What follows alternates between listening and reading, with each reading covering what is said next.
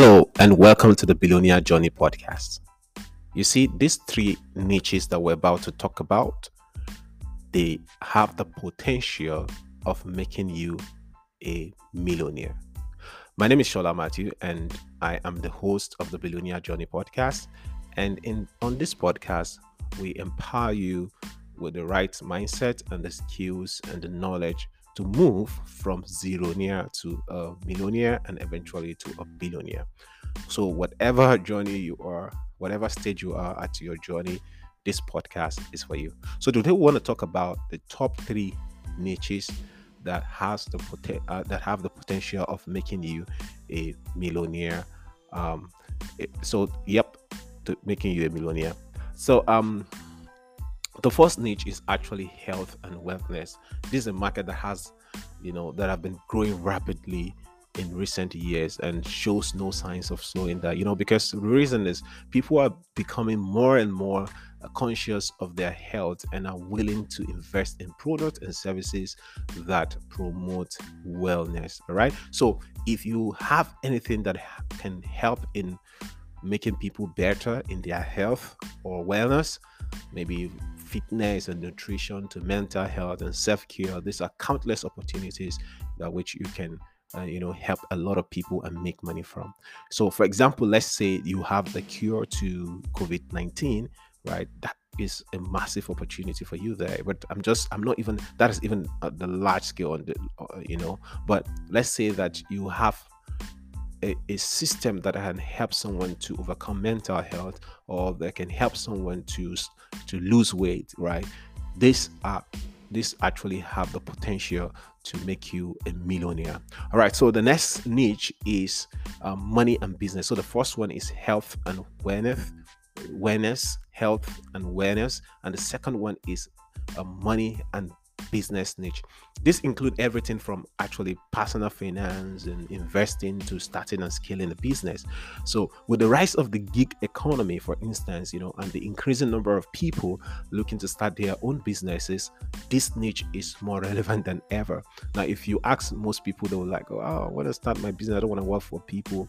Now, I'm not saying that working for people is bad, right? Of course, you should work for people if you're not ready, because not everybody is cut out to start a business. But this niche actually helps a lot of people to make money online. So for example, let's say that even if you're working as a business owner, you're working with a company or you're working as an employee, you might want to invest in stock, in bonds and all of that, and you might not have the prerequisite knowledge for all of this. But if someone has this knowledge and able to share with you, you're most likely to buy the product from the person.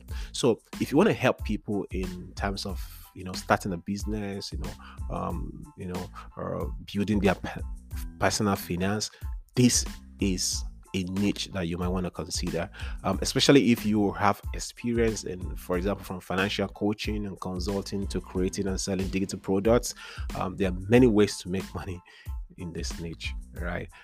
By the way, I also coach people on how they can make money online. So if you are interested in my coaching and consultation, just send an email to us at podcast@thebillionairejourney.com and make sure that your heading has to do with consultation, and just send an email.